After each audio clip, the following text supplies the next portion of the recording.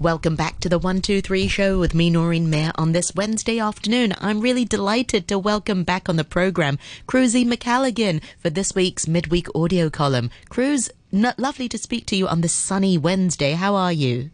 I'm very well, thank you. How are you doing today? Yes, I'm doing very well. I think it helps with the weather being so lovely. You know, you just feel like you're in a better mood somehow, sort of. For sure. I have a spring in my steps because it's not the same temperature as the surface of the sun. I know. We've been in Hong Kong we've been in Hong Kong all our lives, but we've been here far too long. We get cold when the weather is like 19 exactly. degrees.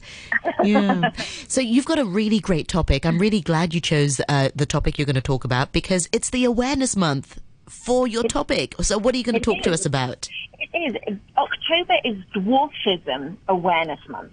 And today I'm going to be talking about dwarfism, as I know that hopefully many of our listeners realize that dwarfism is something very close to my heart. I have a daughter who has dwarfism, and it was being pregnant with her and having her that really, I would say that I've always been a disability advocate, and I've always been an open-minded person and accepted that people come in all shapes and sizes, but I was very ignorant about the breadth and diversity of people who have dwarfism, and I was I've been incredibly fortunate to learn so much, and I'm hoping to share some of that with you on the show today because it is Dwarfism Awareness Month, and I would love to spread a little bit of awareness. We'd love for that. Thank you so much, Cruz. So I admit, I like you, I feel like I'm a disability advocate, but I just don't know so much about different types of disability. Would you classify dwarfism as a disability? What's your sort of thought on this? Yeah, so I think what's really fascinating about any disabilities is the way that people, I mean, you have to respect the individual ways that people would like to identify themselves. And for me, it's been interesting. I always thought that, you don't have to use the word disability. And actually, through the dwarfism community, through the little people community, so if I just step back to use a little bit of terminology. So I, as a parent of someone with dwarfism, I refer to my daughter as having dwarfism. Mm-hmm. Obviously, I refer to her by her name first. Yes. I say that she has dwarfism, or that I say that she is a little person. There is a slur, which is the word midget. The word midget is extraordinarily offensive. Please never use that term. If you've used that term before in the past and not realized, from this point onwards, please never say that word. It is extremely offensive, and it's offensive because it harks back to the days of people with dwarfism and little people being used as sideshow freak exhibits. So we don't use that term. Anyway, but so in terms of disability, I think what's been interesting and I'm still learning, as I know you are too, in the world of disability and people with disabilities, that if you don't recognise that someone has a disability, they don't always have access to the accommodations that they require. If you say, for example, that a little person, they can do anything else anybody else can do, they're just short. They're not just short. There are lots of issues. There are some limitations. A small person. Yes, there are limitations. Issues. Yes. Absolutely. There are health issues, there are accessibility issues. And if we don't acknowledge that, if we assume that somebody, they're just short, and we ignore their experience and we ignore the challenges they face, the problem is that we then don't become able to provide the accommodations or recognize that they do require accommodations and they should be entitled to those accommodations. So that is why I don't have a problem saying my daughter has a disability. I'm very proud of her. And I think she is absolutely perfect. So that's my personal view and perspective. Now, of course, I don't think everyone agrees with me. I think there's lots of different views, but that is my view at the moment. So dwarfism is super interesting. I have a figure here that says there's over 200 different types of dwarfism, but to be honest, I think it's closer to 400. Wow. Actually. Yes. And something people don't know is actually over half of those types of dwarfism are referred to as lethal.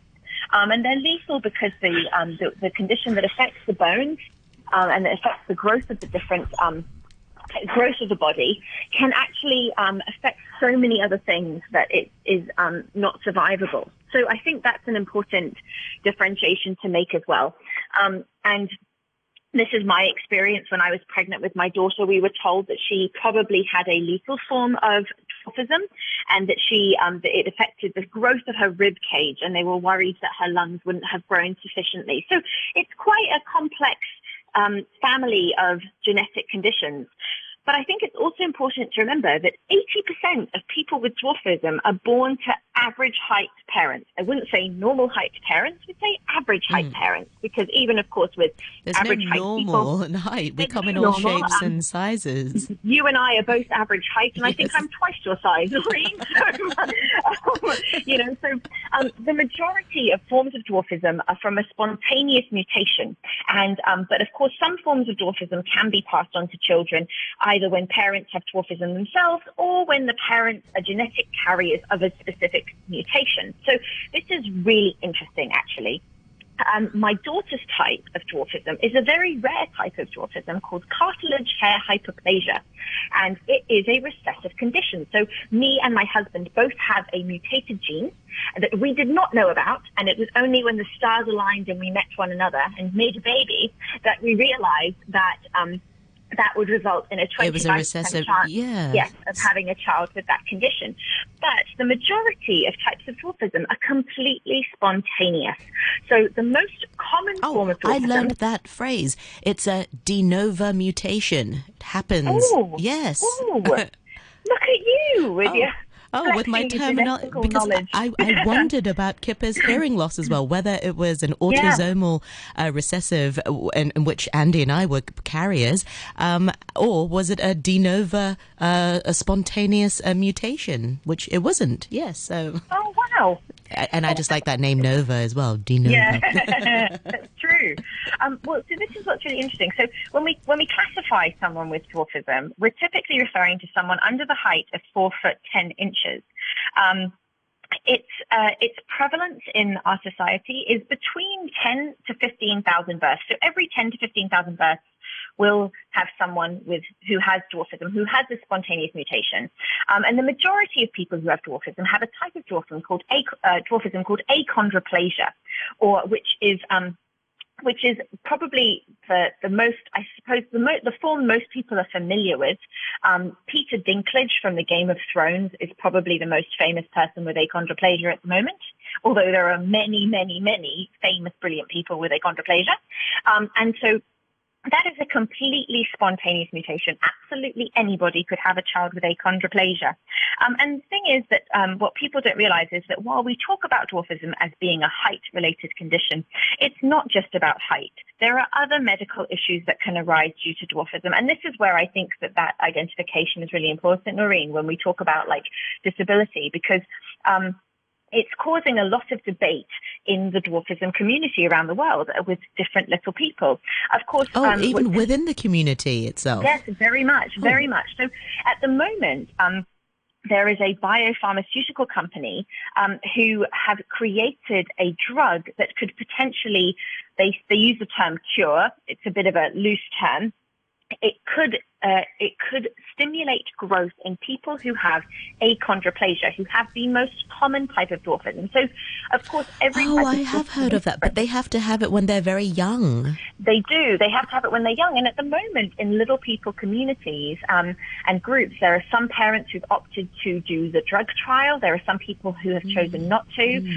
It becomes quite an ethically charged issue, but the reality is that a lot of people who have the majority, I would hope the majority of people who have children with dwarfism, the stature doesn't bother them. They don't mind if their child is small, but the problem is that being very, very small, most human beings are not designed to be very, very small.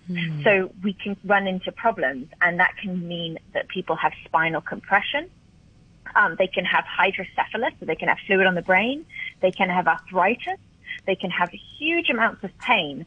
And so this company has created a drug that can add a little burst of growth to children with a very specific type of dwarfism, with achondroplasia, and it will give them a little bit of extra height, and it may alleviate some of those issues. So I think that's why a lot of parents have chosen to explore that. So it's not simply just to make them, a few inches taller. Not simply just to make them a few inches taller, no. It's for other reasons. Yes. If you were a little person and you hear about this, bearing in mind that a lot of people choose, if now that we have genetic testing, we have prenatal testing, people can choose whether or not they want to have a child with dwarfism. If that spontaneous mutation, if anything happens to their baby in utero, they can decide whether they want to carry that child to term, right? They can. That's the world we live in right now, is people can, have a lot of choice, whether or not those are informed choices or not. So what's interesting is that's becoming quite a big debate. And I understand why people would get very upset about that, because for years, people have tried to eliminate dwarfism, not forever. And I'm going to go back into history in a little while and tell you that there was a time when people with dwarfism were truly revered. But for years, doctors have used limb lengthening and hormone treatments to try and counter and cure the over 400 underlying causes of dwarfism. And but the reality is that, I remember once... Limb lengthening sounds really painful, Cruz. Yes. Without going into a lot of detail, it's actually a very serious procedure. You are actually breaking the bones and letting them heal again so that they'll grow a little bit. That's exactly right. And it has to take place when a child is going through their kind of puberty growth spurt. So you're taking it to add a little bit of height.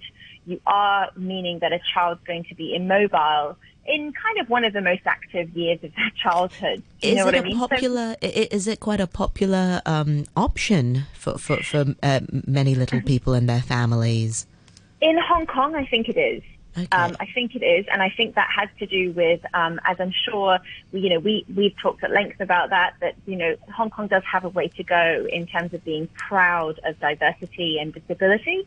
We do have a long way to go in our society, and people do still have some prejudices. I think we're much better than we have been in the past, but we do still have prejudices, and I think there is a desire to gravitate back to the norm however possible. And I think that parents who maybe haven't received that support from their families, from their religious communities, from anything, may just take any chance, may see something like a short child as something really, a really, really, really bad fate. So a lot of people take that. Around the world, it's less popular. I think it depends on country to country, and of course on individual to individual, because, if somebody chooses to have limb lengthening surgery for themselves, you have to respect their wishes.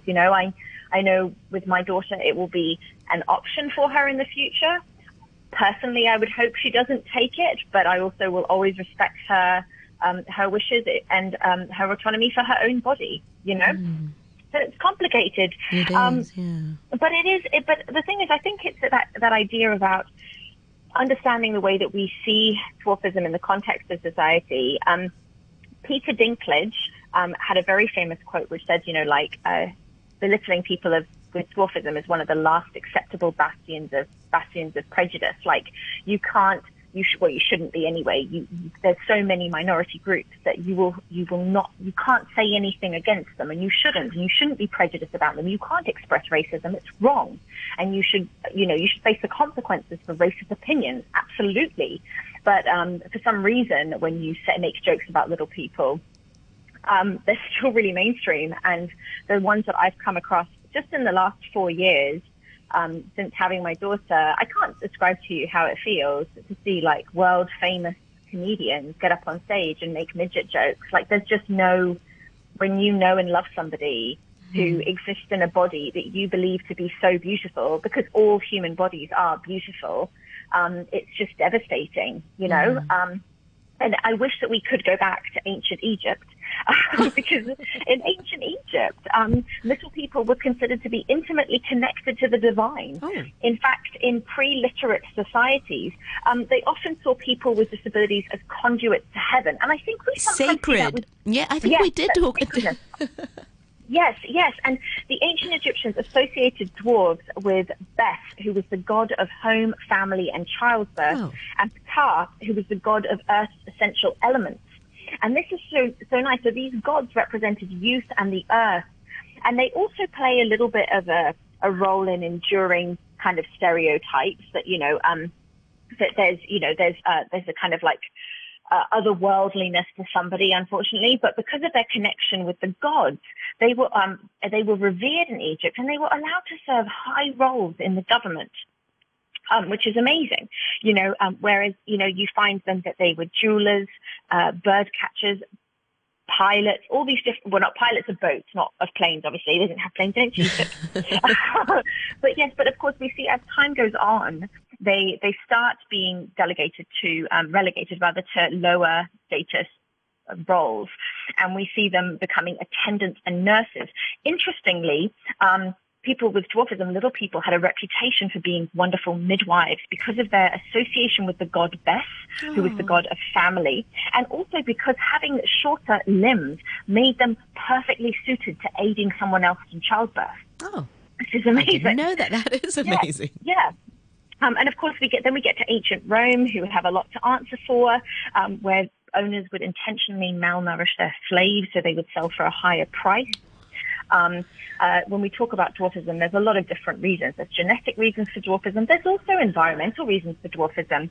There are a lot of people in the world who have dwarfism who are smaller in stature due to childhood neglect. And it's a really hard thing to think about. But when we're not given the things that our bodies need to grow, they don't grow the way that they could. So that's an important thing to think about as well. So of course, we see that then they become, in the Middle Kingdom, dwarves became likely kind of personal attendants or nurses.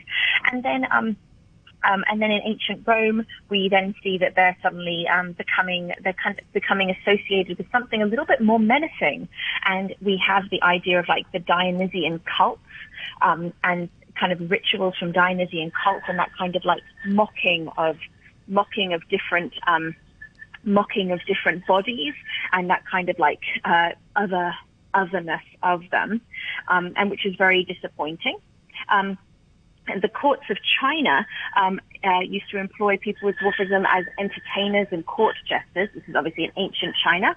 And there also was a sort of like, there's unfortunately a level of fetishism associated with that as well.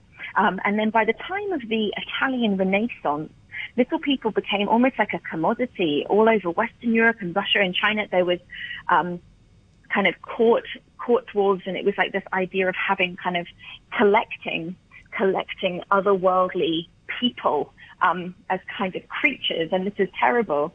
And then, so we have this kind of freak show element emerging, which is very upsetting and kind of unfortunately has informed a lot of how people view little people today.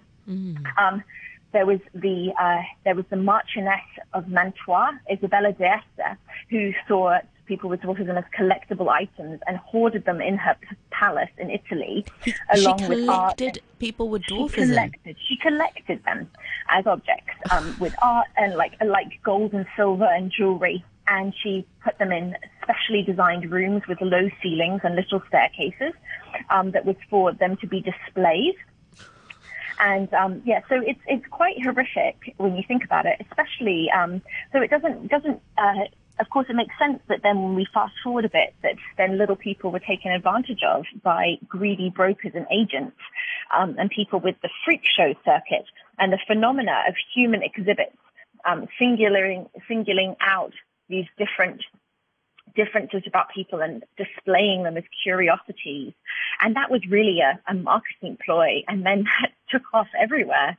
And it's awful. And of course, for most of early history, even so, you've got people doing it kind of in terms of like an entertainment way, and then you have the medical community who were obviously, this is when the medical community was in its infancy, but the response of them was to measure everything about someone who was little: their nose, their hair, their genitals, everything. And it was like this meaningless collection of data that was accompanied by condescending notes on the appearance and intellect of someone with dwarfism.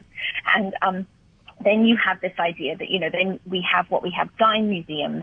We have villages of little people that are tourism locations. I know there's quite a few in China. And so there's all these different awful things that are happening and the way that people treat them. I mean, even when we look at, as I'm sure we've talked about this before, like people, when we talk about the Holocaust, people forget the cost of disabled lives that were lost in the Holocaust. And Dr. Joseph Mengele, the infamous Nazi doctor, horrific torturer, he kept a family of Romanian little people performers captive in Auschwitz subjecting them to various tests and experiments that included pulling out their teeth and hair specimens and things like that, like, really torturing these people. And it was because they, that people thought that because they had their body the way that people wrote about them, even as late as 1983, there was an orthopedic surgery document that said of achondroplasia, because of their deformed bodies, they have strong feelings of inferiority and are emotionally immature and often vain, boastful, excitable, fond of drink, and sometimes lascivious. Like, to say that about someone, I can't even imagine, on the shape of their body, like it's very hard to read and to listen to.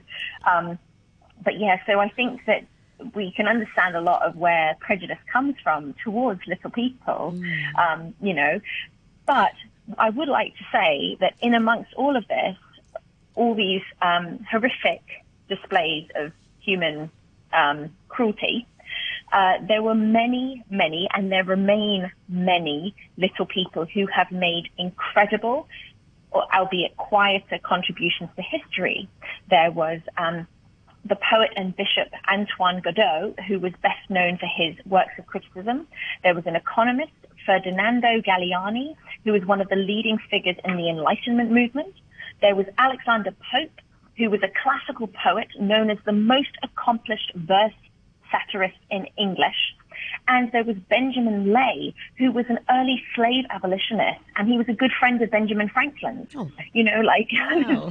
And even after, probably enduring enormous prejudice himself, went on to be a contributor to the abolition of the slave movement. There have been novelists, engineers. Today there are rocket scientists, athletes, and everyday people, mums, dads, brothers, sisters, bakers, teachers. I mean, I think that's the other thing we talk about when we talk about the world of disability. Not everyone has to be an inspirational overachiever. You can just lead a beautiful, quiet, productive life in some way, shape, or form, and you are still a valuable human being. So it's a very complicated way of looking at things, but I think that I would hope that things are improving. There's a lot of popularity of shows today like Little People, Big World, and The Little Couple, and the Seven Johnsons as well. And of course, we're starting to respect people for their abilities beyond just what they look like, just across the board. I mean, Peter Dinklage is obviously really well known as being a phenomenal actor. Whether or not he has dwarfism, you can't deny his talent as an actor. So I think it's been a really interesting, it is very, very interesting the way we're changing. Yeah. I was going to say, Cruz, we've just got a couple of minutes left. Is there? I know you're very active in the little people community, and you travel overseas for conventions. Is there anything sort of locally in Hong Kong? Are there families and support groups here in Hong Kong? There is a Little People Hong Kong organization, and I encourage you to look it up, lphk.org.hk, and that's a wonderful community. There's a lot of adults with dwarfism who mentor or work with children with dwarfism. There's amazing, now there's a lot of things happening with the Olympic Paralympic Committee to offer sports classes to people with dwarfism. There's so much going on, and I think we forget in Hong Kong because we do have an assumption that most people are prejudiced, but actually there are some amazing things happening, and there are so many opportunities to embrace children for exactly who they are and who they could be and reach their potential. So yes, there is a Little People Hong Kong organization, and it's brilliant. Brilliant. Well, Cruz, thank you so much for your enlightenment and sharing so much that you've learned through your journey with our listeners this afternoon. I learned a lot from you, and happy Dwarfism Awareness Month, and may the awareness continue beyond this month and for people to learn more, to know more about little people. And like you said, they're all around us, and sometimes we just sort of walk past and we don't say hello or anything. And sometimes the best way, as you've said many times on the program, is just to say hello to someone. Say hello to someone. Yep, Exactly. Cruz, thank you so much for your time this afternoon, and I look forward to more audio columns with you next week. Thank you very much indeed. See you. Bye. Thank you, Cruz. And also